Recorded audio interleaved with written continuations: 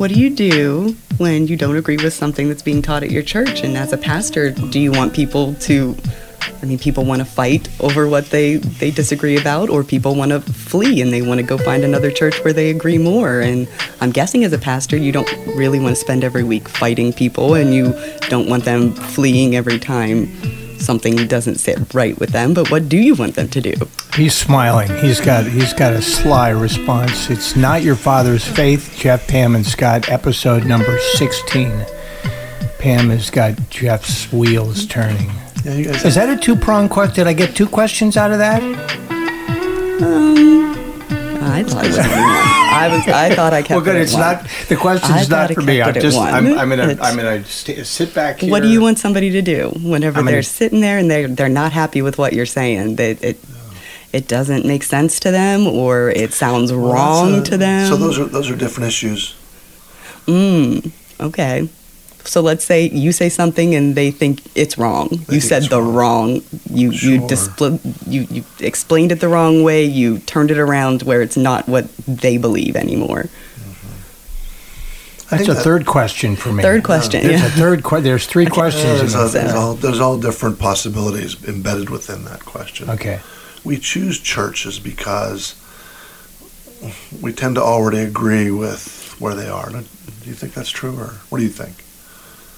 Well, I hated everything you said when I first started here, and now I've come around. And I'm kidding.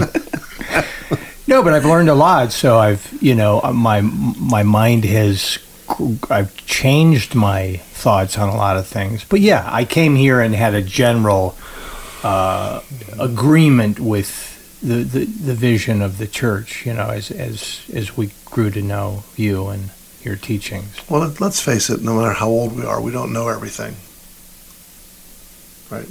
Why are you looking at me when you talk about old? Well, it has to do with church or, politics or economics or viruses. Right? We don't know everything. So, that's a great question, Pam, because there's a lot of people that I've experienced probably all those things. People that want to argue with me. People that just leave. I don't know how to answer the question. What do I want? Well, I don't want everybody just to agree with me. What kind of... I've definitely gotten that vibe from you, that you don't want us to just take your word for it and run with that. That's dangerous, And listen, do I think I'm right? Yeah, I think I'm right, but so does everybody else that's talking. They think they're right. Otherwise, I wouldn't be saying what I'm saying. Right. But I'm also hopefully smart enough to know that there's no way I can be right on everything. And so the idea is, if I say something and you say, well, I disagree with you, it feels like, someone walks away with going, well, he's wrong and I'm right. Well, I could say the same thing then, but I think this. Well, I don't think that. I don't agree with that. Is this really the issue? I think there are some fundamentals. We talked about those before. Some fundamental basics. Remember that one podcast we had? And as you head down the road, you're going to find that your beliefs vary depending on your place in life.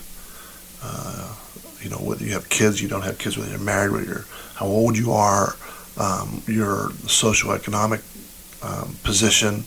I think all those things influence, what we are believing at any given time. I look back I'm 60 years old now. I look back when I was 25, in Bible school. I don't think like that hardly at all. Does that mean I was wrong back then? Well, it was okay. It was part of my journey. It was getting me. It was maturing me. It was helping me to grow. Am I right now? Well, I'm still growing. I'm still alive. So I'm still... You're hopefully righter. Yeah. Is that a word? Righter, more right. I like it. I like it when I make words up. Righter. Yeah, well, I like it. How about if we say this? How about if we say we're wiser?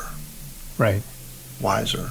Because right, that smacks of, religiosity. I'm right on this belief. I'm wiser about how I hold my positions, what I choose to, or all of them together. How do they fit together? Because I think in the past, I think I held beliefs, very strong beliefs, that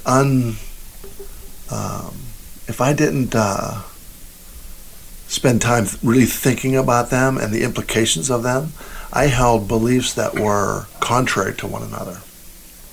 Okay.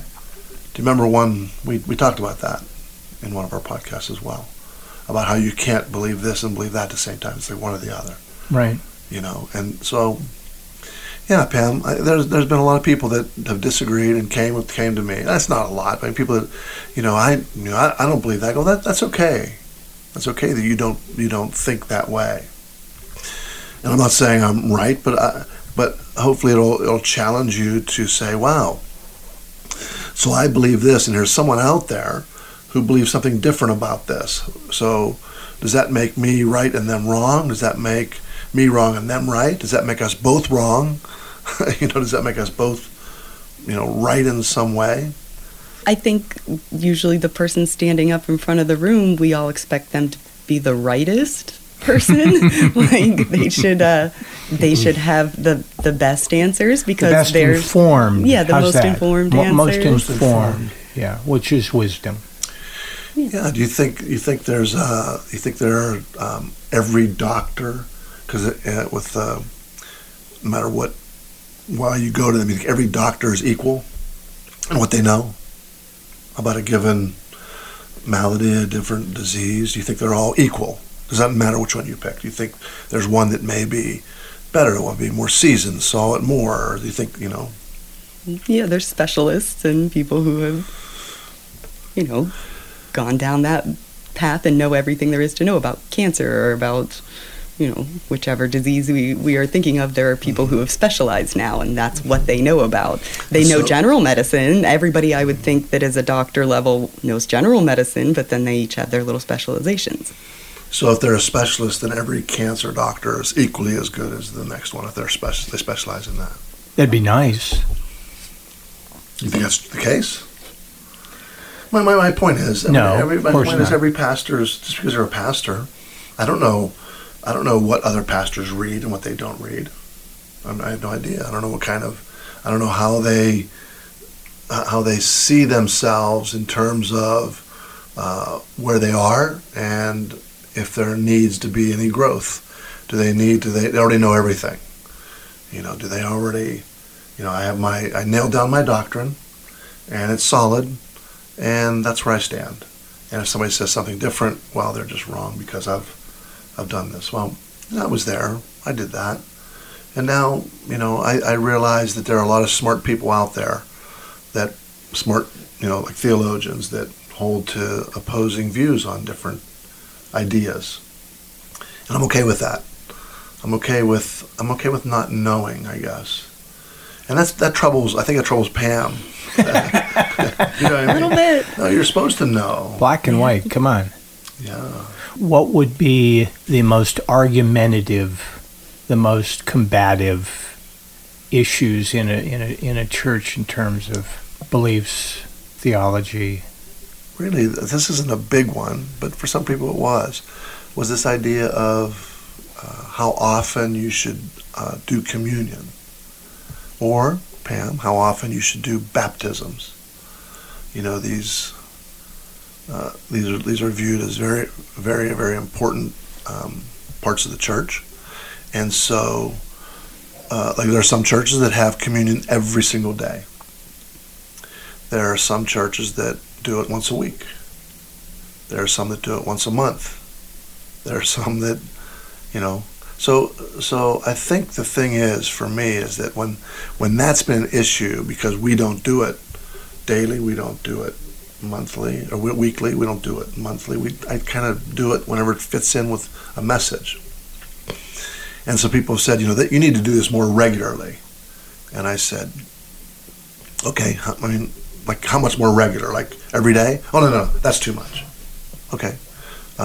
Just like, once a year? Oh, no, that's not enough. Well, how regular? What do you think if you did it once a month, that would be good? And really what they were telling me is that's the tradition that they liked. Mm-hmm. That's the church they came from, and that's what they did. And I understand that. There's nothing wrong with tradition, as long as it's not taking the place of more important things. What's the difference between tradition and ritual? Yeah, I guess that's what I'm talking about. Ritual almost takes on a negative connotation, or is that just me? When it ritual sounds like I think ritual is devil worship or something. I think ritual has this idea, this feel maybe that there's not much behind it. Like I was in a church. Now people listening aren't going to be able to see this, but I was in a church where they would go like this, cross themselves here and here and here. Mm-hmm. Do you seen that? Oh yeah. You know what that means? Mm. So I crossed myself on my forehead, crossed myself on my lips, and on my chest. So I did that my whole life. Not my whole life, but as a kid. Never knew what that meant. So to me, that's a ritual. Just a ritual. We just did that. So it was after we always did it after a gospel reading. There would be a reading from the Gospels. That'd say, a reading from the Holy Gospel according to Matthew. And then we would cross ourselves. And the cross means this: may the Word of God always be on my mind, on my lips, and in my heart. So I like that. There's nothing wrong with that, right? But it becomes just this ritual. I don't even know why I even do it.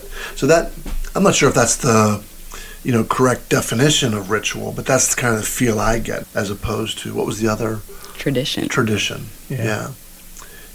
People, you could do tradition, and I suppose you could forget as well the meaning behind it. Right. Or I don't know. I got my own feel for it. But I think anything that you do, if it's tradition or ritual, you should certainly know the foundation of it and why it is that you do what you do. I think that's important. So did I answer your question, Pam? Does it satisfy you to? I don't think so. She doesn't look satisfied. Like it, no. Maybe it's the chai latte is less satisfying. No. I mean, it's interesting that you spoke of traditional service elements, or the Lord's Prayer, and those things that we grew up with, and then they're not in this church. What's wrong with this church? I think one of the big ones is the idea of the Holy Spirit. And what relevance is there with the Holy Spirit today? So you have churches that are, more Pentecostal in nature, and they tend to put a lot of emphasis on the Spirit and spiritual gifts and things like that. Whereas you might have another church that doesn't. And so I think that's a big one. So, but it's not really an issue for me so much, because people usually know before they go to a church what the bent of that church is. You see what I'm saying? Right. So some of those hot button things that I think maybe you're referring to, that aren't really in the church, right? They aren't really. I mean, people tend to already know. Right. You're not going to go to if you tend to be Pentecostal, you kind of know by the name or whatever. You're not going to go to that church, right?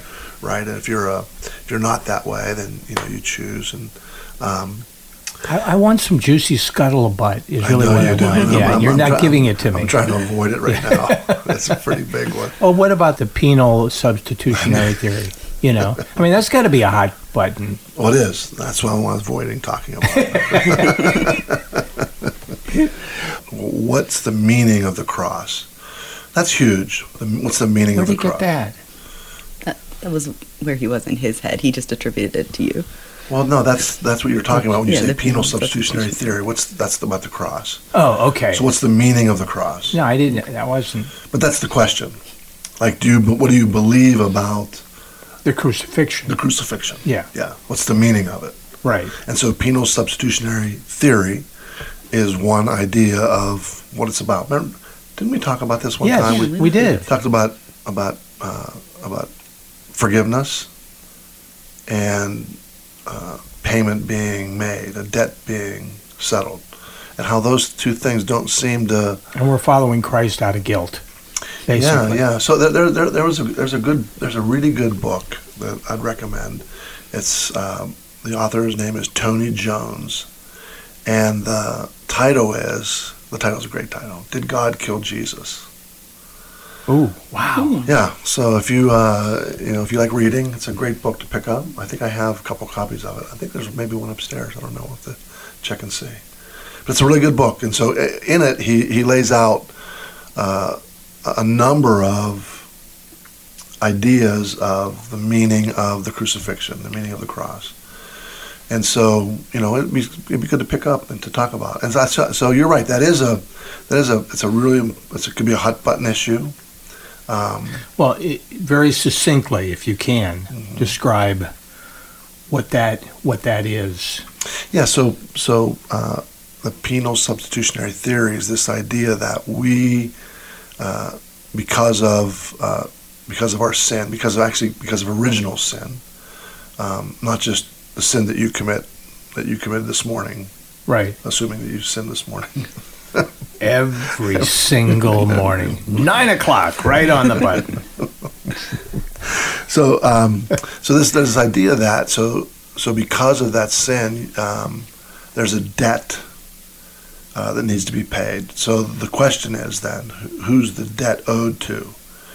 Is the debt owed to God? Now, so there's different ideas on this, but that there's a debt that needs to be paid. And because God's unhappy with sin, and He demands payment for sin. He demands restitution. And so there'll be scriptures that people will use. It says the wages of sin is death, found in Romans, and so there's this idea that this theory that since there's this debt that has to be paid, and the debt is death. So, because of sin, we're going to die, eternal death. And Jesus steps in, and he pays the penalty for our sins. There's a penalty for sin, right? And it's death. So he pays that. Who does he pay it to? Well, I guess he pays it to whoever's owed. Is it God who's owed it? He pays it to God then. He pays that debt. And apparently this debt has to require not just any death, like not just like a normal death. Like you can't just say, hey, I lived a good life, and when I die, I'll let my life have been for that. No, it has to be a gruesome, bloody death for some reason. Apparently, that because God requires blood to be spilled to satisfy this debt. So that's, I guess, pretty serious. And so Jesus comes and he pays that debt. And the idea goes then, so there I owed a debt, I couldn't pay it. So Jesus steps in, pays it for me. Not just he pays it for me, but I have to now recognize that I am a sinner, recognize that Jesus was not, recognize that he paid the penalty for my sins, and I need to ask him then for forgiveness somehow, I guess, and then God looks at me now not as a sinner, but he looks at me as a debt. My debt has been paid, not by me, mind you, but by Jesus. And so the theory has some problems for me, because now God really can't look at me. He has to look at me always through Jesus, because Jesus is the good one and I'm not.